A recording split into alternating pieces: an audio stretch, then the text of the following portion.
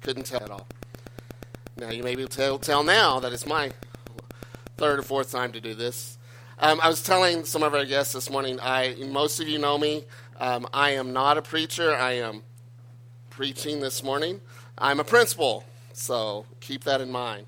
The last few times I've done this and filled in for Ben, I just did my own sermons and kind of won out sermons. Well, Ben asked me to try something different this week.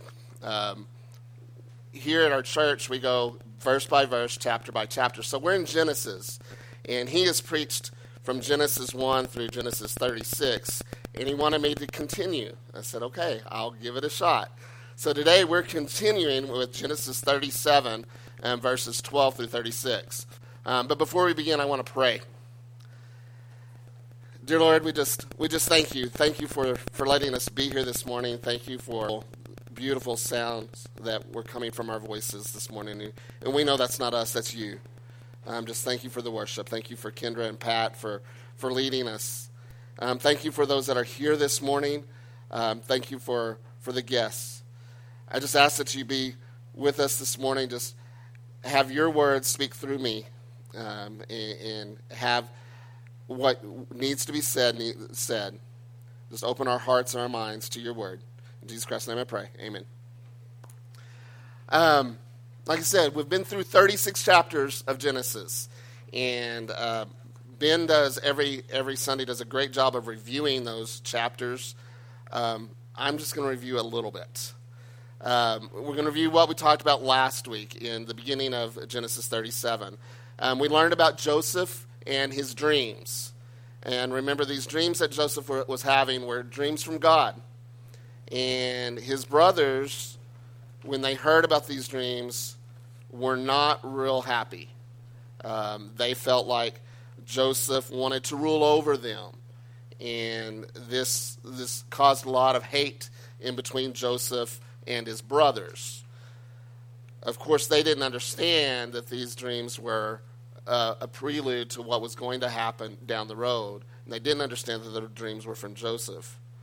But what they did cause was lots of jealousy and strife with he and his brothers, especially on the brother side of it.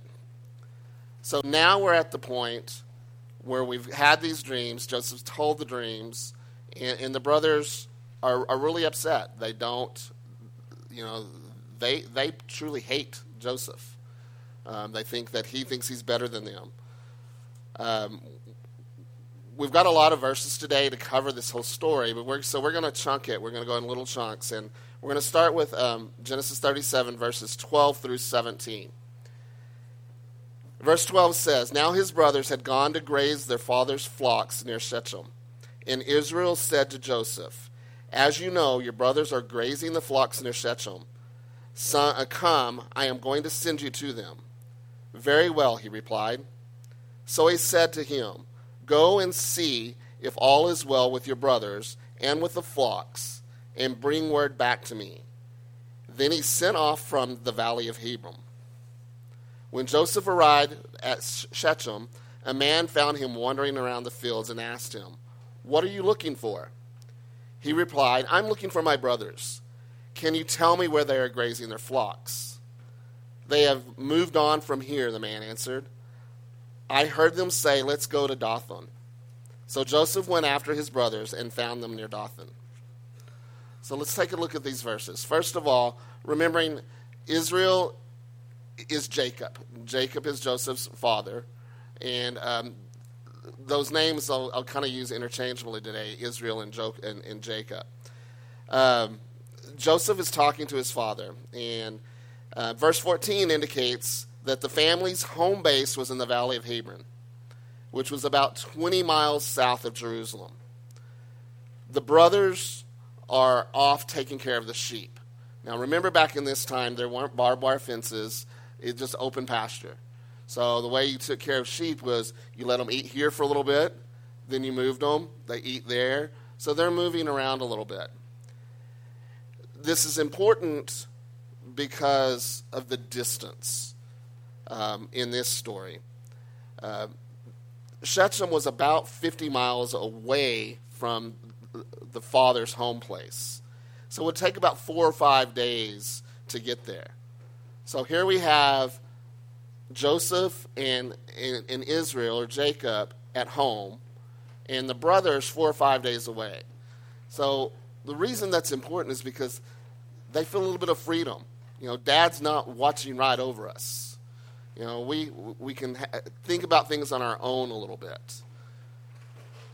So Israel says, hey, Joseph, go make sure that everything's good with your brothers. So what I find interesting about this is that these brothers are hating Joseph. But Israel is saying, Joseph, go find out. So does Israel really understand how that hatred? Does he understand the full situation? And Joseph as well. Does Joseph know that his brothers are at that point that, in a little bit we're going to see they're ready to kill him. So that animosity probably was not seen as much by Jacob and Joseph. So they're saying, okay, because what we see Joseph say here is, okay, I'll go. No problem. I'll go find out what's going on. So Joseph is walking into a situation where he thinks everything's okay. So he makes his way to Shechem. But when he gets there, he doesn't find his brothers. Instead, he finds a stranger and learns that the brothers have moved on to Dothan. Well, Dothan was another 15 miles. So here we get more distance. And he continues to find his brothers to make sure everything was good. All right, so moving on to verses 18 and 20, we continue our story. They saw him in the distance. Reached them, they plotted to kill him. Here comes that dreamer, they said to each other. Come now, let's kill him and throw him into one of those cisterns and say that a ferocious animal devoured him. Then we'll see what comes of his dreams. So here's where that distance plays a part in it. Dad's not watching over us. Our true feelings are coming out. And it's true hatred. They're plotting. This is not something that just comes up. They see him in a distance and they say, this is what we're going to do. Sometimes we can be guilty of that. We let that anger, that jealousy build up against someone, and we start to plot our plan against them. What can I do to them? Whatever they did to me, let me do something worse. And it gets worse when we're with a group of people.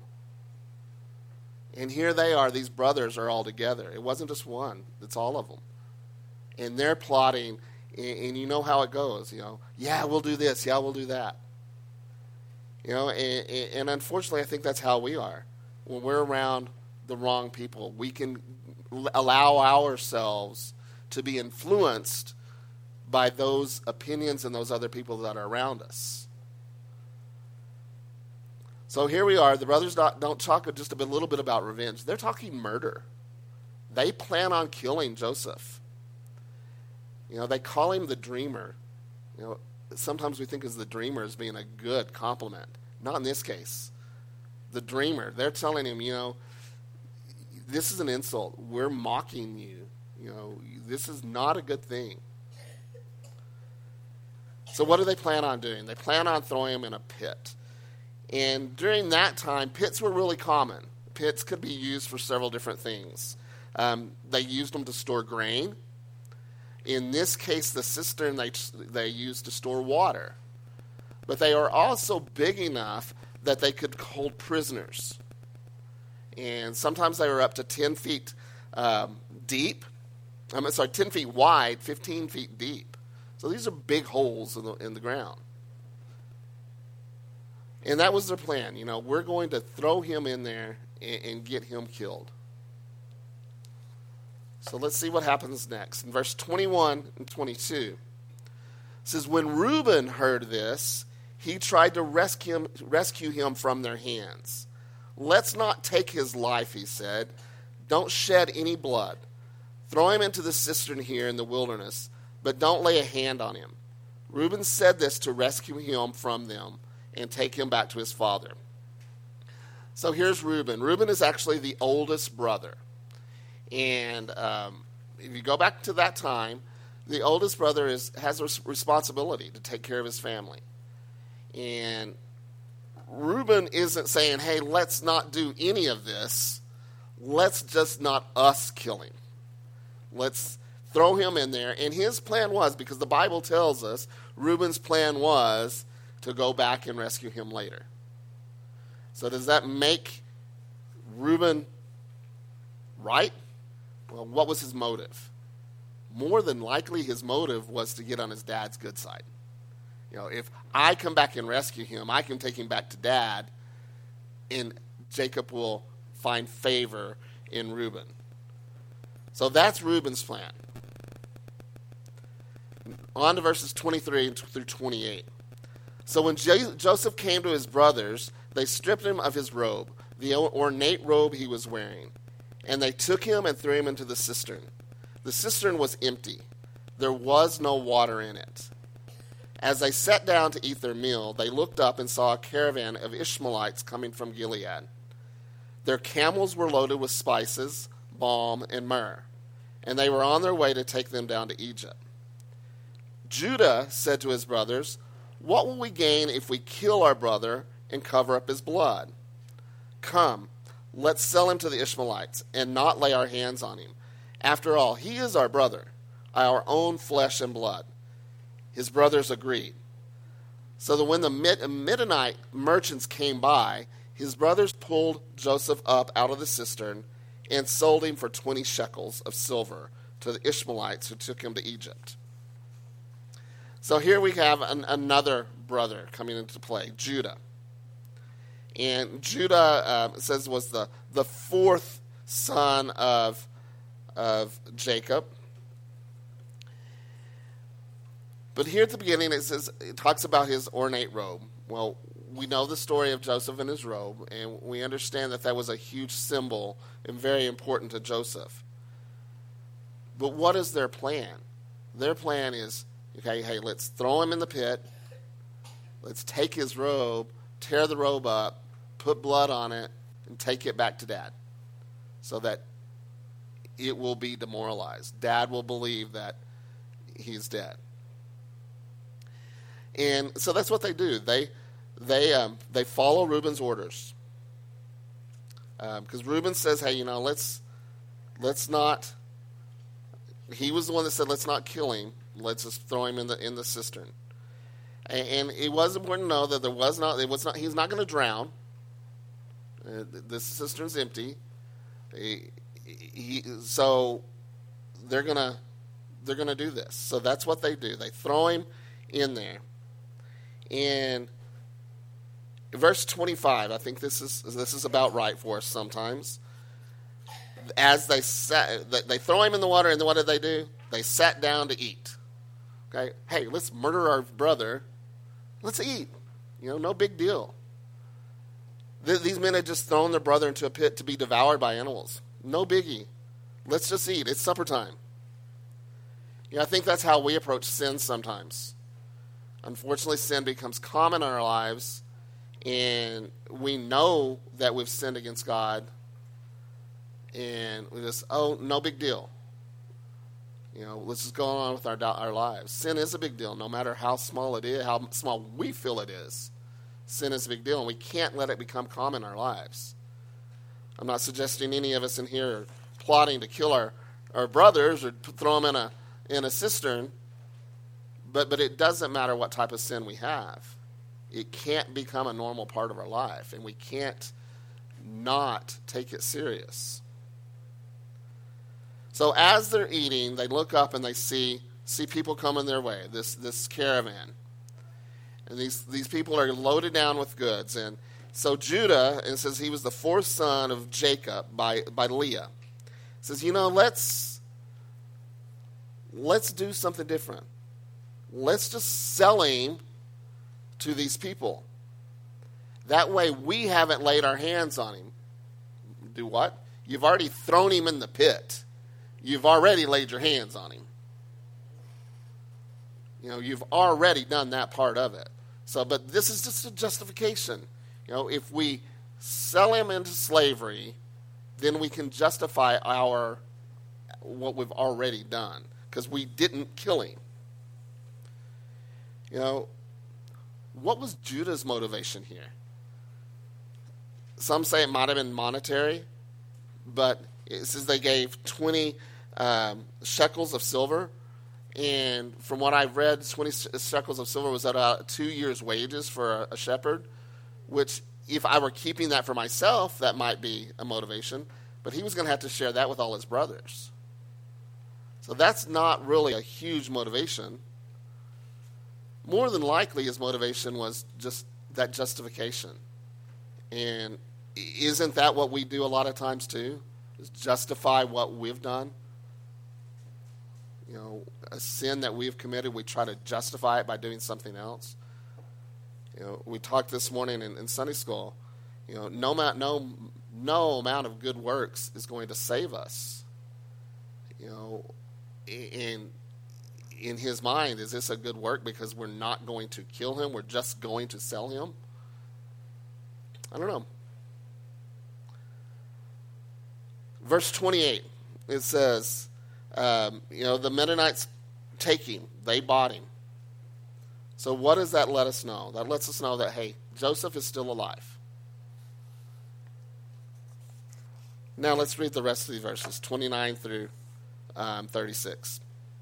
It says, when Reuben returned to the cistern and saw that Joseph was not there, he tore his clothes.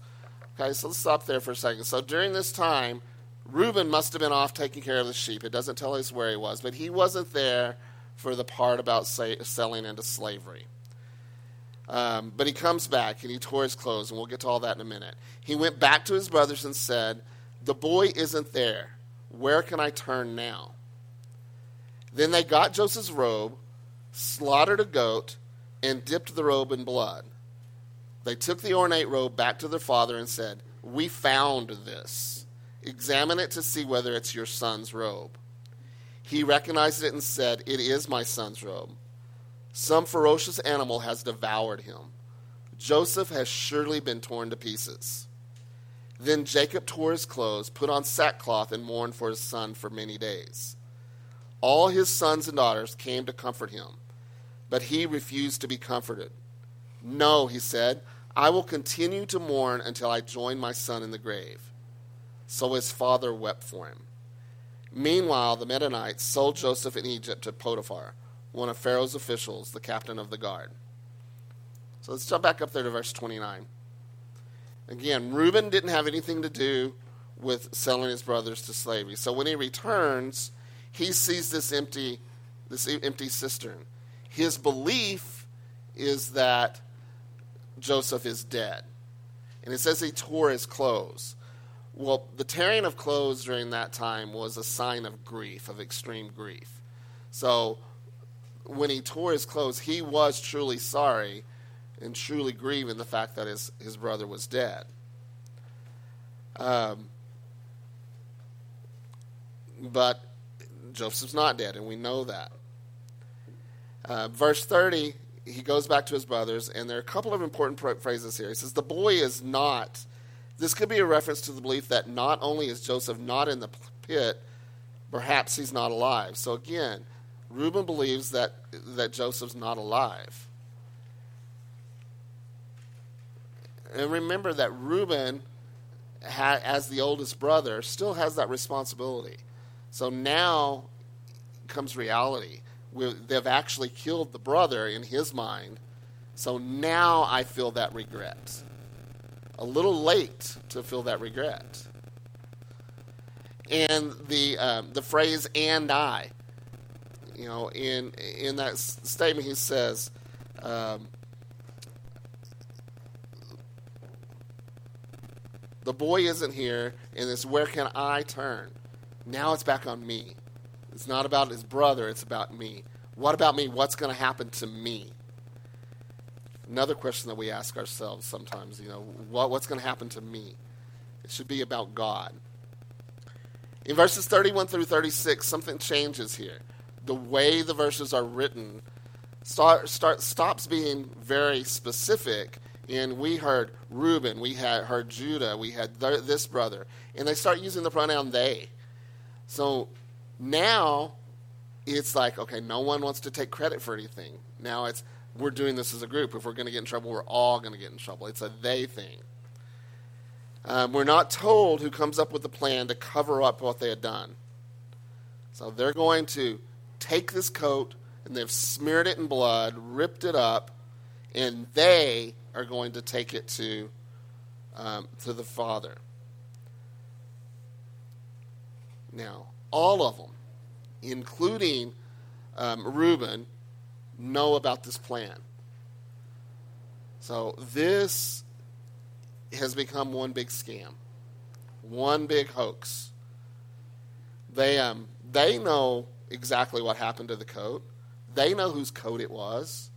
But what are we going to do? We're going to go back to Dad and say, hey, we found this out there. Do you know who it belongs to? Well, of course he knew who it belonged to. They knew who it belonged to. And Jacob, or Israel, of course recognized it. And what does he do? In verse 34, he recognizes the coat. He knows that it's his son's, so he tears his clothing. It says, and then he puts on sackcloth.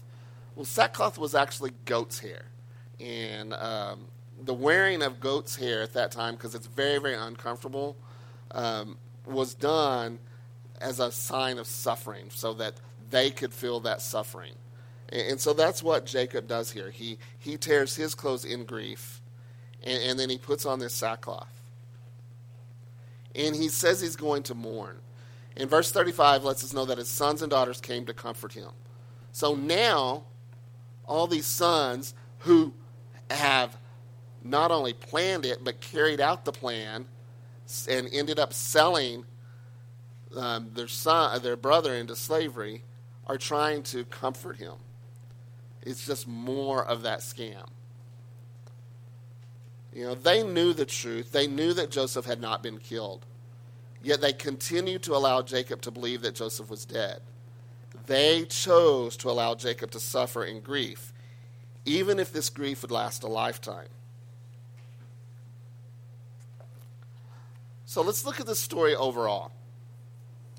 And one of the interesting things about this story is that the name of God is never used in the story. But the story proves to us his sovereignty. And that's what we need to remember today, that God is sovereign. None of these things happen by incident. None of them are coincidences. None of them were an accident. It wasn't an accident that the brothers were far away from Dad. It wasn't an accident. It wasn't a coincidence that Jacob sent Joseph to go see him. It wasn't an accident that the cistern just happened to be there and was empty. It wasn't an accident that the merchants happened to come by. It was no accident. There were no coincidences. All of this is part of God's plan. And we know from what happens later that all of this is leading up to Joseph becoming who he is and becoming the ruler who he is, and leading up to Jesus. And that's what we need to remember today, is that there are no coincidences in our life. God sets his plan in motion. He knows what's going to happen. We know that God is behind the picture. He's the one pulling the strings. He is working all things out for the good of his people. And we need to remember that. God is there for us. And his sovereignty is real. And although God is not mentioned in this chapter, his providence is the central theme. So that's what I want us to remember today, is that as we go through our life, we don't see the whole picture. We're not meant to see the whole picture. We're not smart enough to see the whole picture. He is. But at each point, it's our job to make those decisions that are right for God. Not that we think that are right for us, that are right for God. And we may not see those at each step, but he does.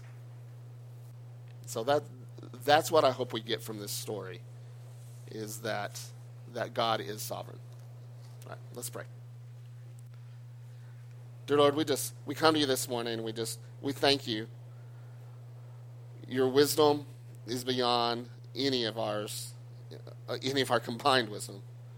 Lord, we do not know what today holds. You do. You know what's best for us, even though we sometimes fight that. I just ask that as individuals that we, at every step of our lives, that we look to see what is your plan, not what is our plan.